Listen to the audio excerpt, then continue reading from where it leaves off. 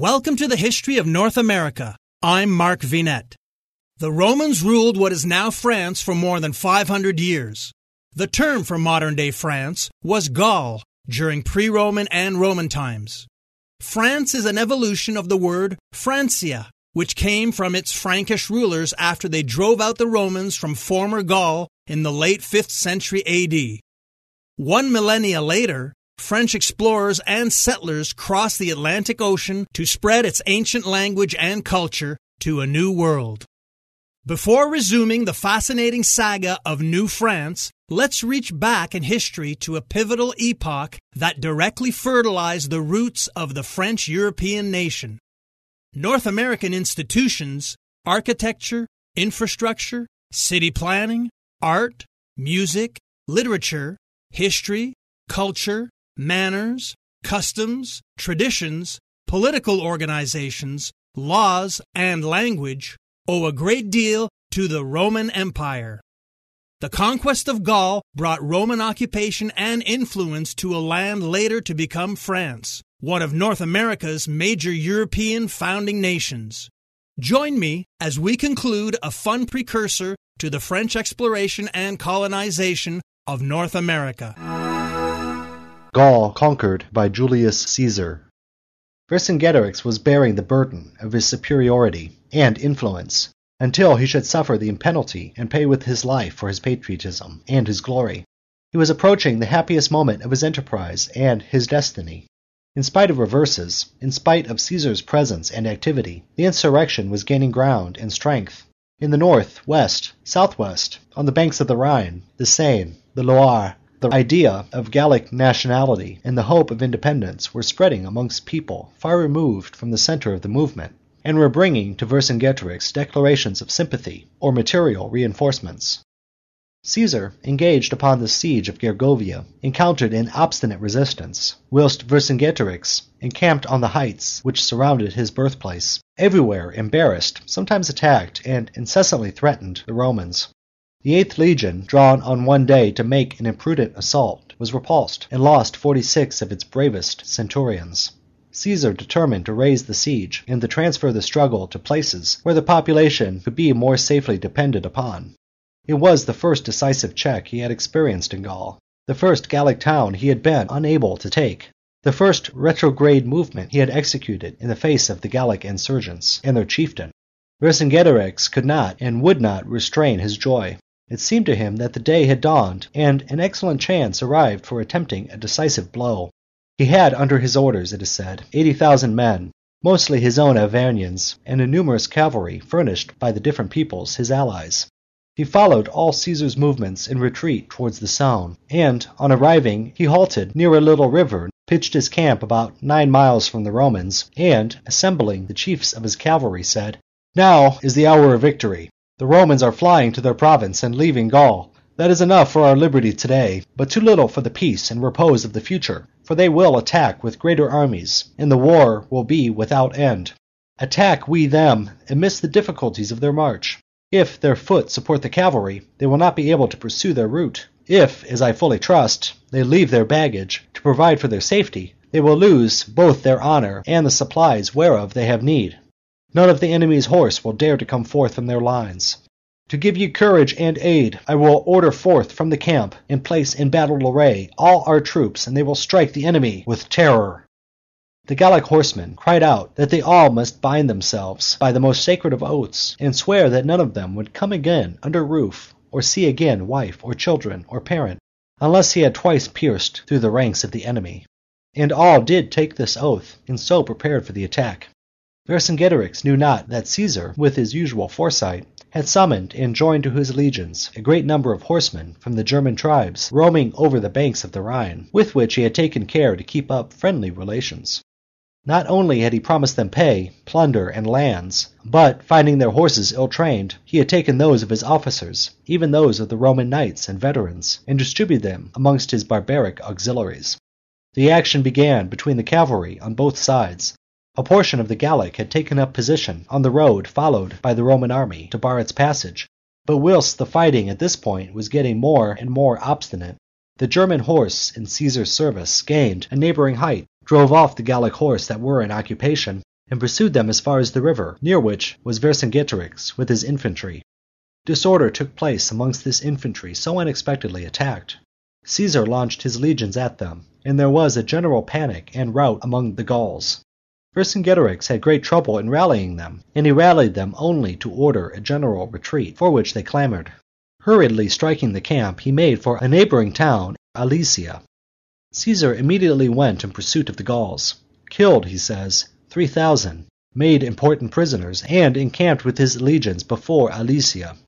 The day but one after Vercingetorix, with his fugitive army, had occupied the place as well as the neighboring hills, and was hard at work entrenching himself, probably without any clear idea as yet of what he should do to continue the struggle.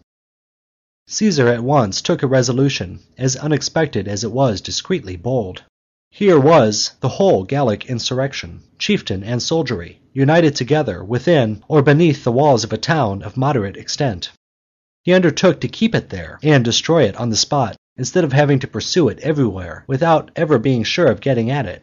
He had at his disposal 11 legions, about 50,000 strong, and 5,000 or 6,000 cavalry, of which 2,000 were Germans.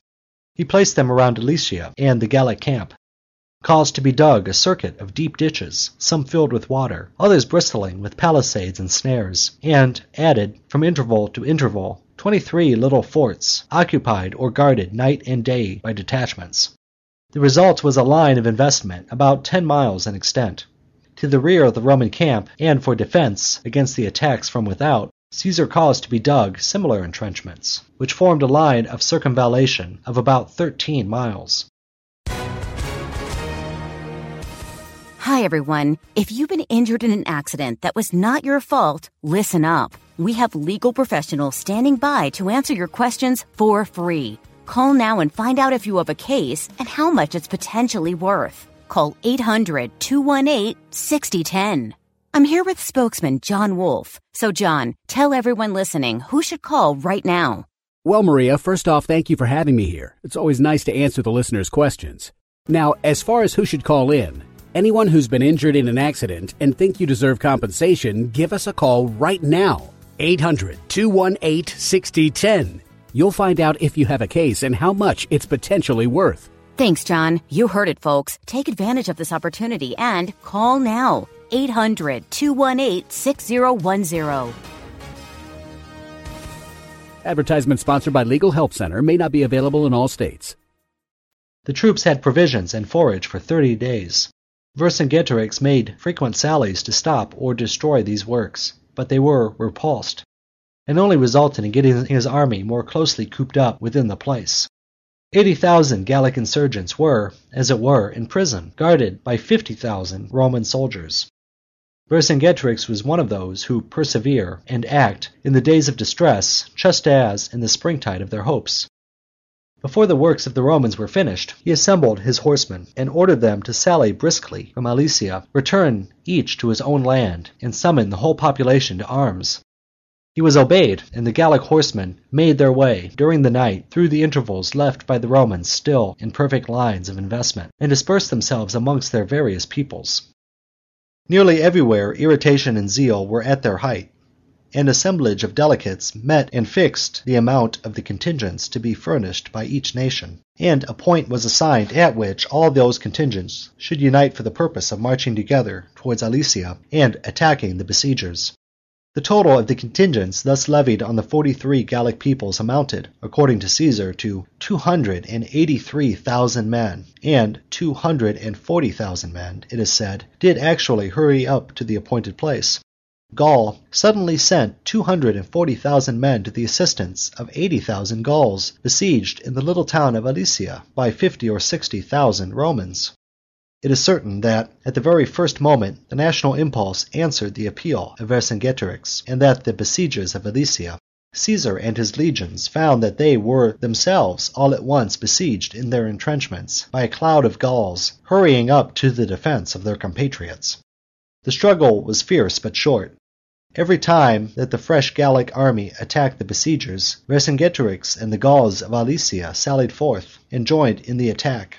Caesar and his legions on their side, and at one time repulsed these double attacks. At another themselves took the initiative. and assailed at one and the same time the besieged and the auxiliaries Gaul had sent them. The feeling was passionate on both sides. Roman pride was pitted against Gallic patriotism. But in 4 or 5 days the genius of Caesar carried the day. The Gallic reinforcements, beaten and slaughtered without mercy, dispersed, and Vercingetorix and the besieged were crowded back within their walls without hope of escape. We have 2 accounts of the last moments of this Gallic insurrection and its chief. One, written by Caesar himself, plain, cold, and harsh as its author. The other, by 2 later historians who were neither statesmen nor warriors, Plutarch and Dion Cassius, has more detail and more ornament. The day after the defeat, says Caesar, Vercingetorix convokes the assembly and shows that he did not undertake the war for his own personal advantage, but for the general freedom. Since submission must be made to fortune, he offers to satisfy the Romans either by instant death or by being delivered to them alive. A deputation there is sent to Caesar, who orders the arms to be given up and the chiefs brought to him. He seats himself on this tribunal in front of his camp. The chiefs are brought. Vercingetorix is delivered over. The arms are cast at Caesar's feet. He had the prisoners distributed, head by head, to his army as booty of war. The account of Dion Cassius is more varied and dramatic. After the defeat, says he, Vercingetorix, who was neither captured nor wounded, might have fled, but, hoping that the friendship that had once bound him to Caesar might gain him grace, he repaired to the Romans without previous demand of peace by the voice of a herald, and appeared suddenly in his presence, just as Caesar was seating himself upon his tribunal. The apparition of the Gallic chieftain inspired no little terror, for he was of lofty stature, and had an imposing appearance in arms. There was a deep silence. Vercingetorix fell at Caesar's feet and made supplication by touch of hand without speaking a word. The scene moved those present with pity, remembering the ancient fortunes of Vercingetorix and comparing them with his present disaster. Caesar, on the contrary, found proof of criminality in the very memories relied upon for salvation, contrasted the late struggle with the friendship appealed to by Vercingetorix, and so put in a more hideous light the odiousness of his conduct. And thus, far from being moved by his misfortunes at the moment, he threw him in chains forthwith, and subsequently had him put to death, after keeping him to adorn his triumph. Another historian, contemporary with Plutarch, Florus, attributes to Vercingetorix, as he fell down and cast his arms at Caesar's feet, these words, "Bravest of men, thou hast conquered a brave man." It is not necessary to have faith in the rhetorical compliment, or to likewise reject the mixture of pride and weakness attributed to Vercingetorix in the account of Dion Cassius. It would not be the only example of a hero seeking yet some chance of safety in the extremity of defeat, and abasing himself for the sake of preserving at any price a life on which fortune might still smile. However it may be, Vercingetorix, vanquished, dragged out after 10 years' imprisonment to grace Caesar's triumph and put to death immediately afterwards, lives as a glorious patriot in the pages of that history in which Caesar appears.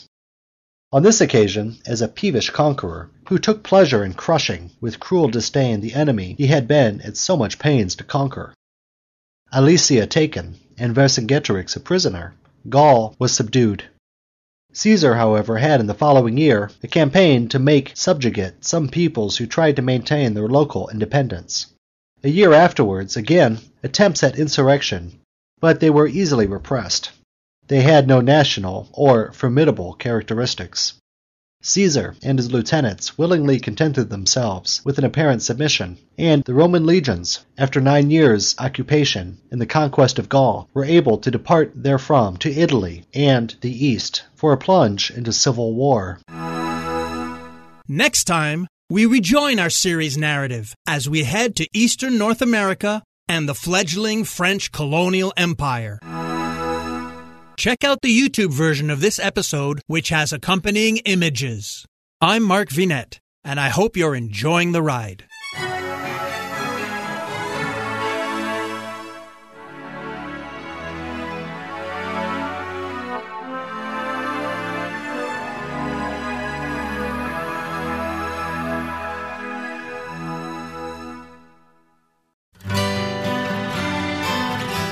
The Historical Jesus Podcast is the sweeping saga of the life and times of Galilean Jesus of Nazareth, as well as the faith, religion, and church founded to honor and disseminate his acts and teachings.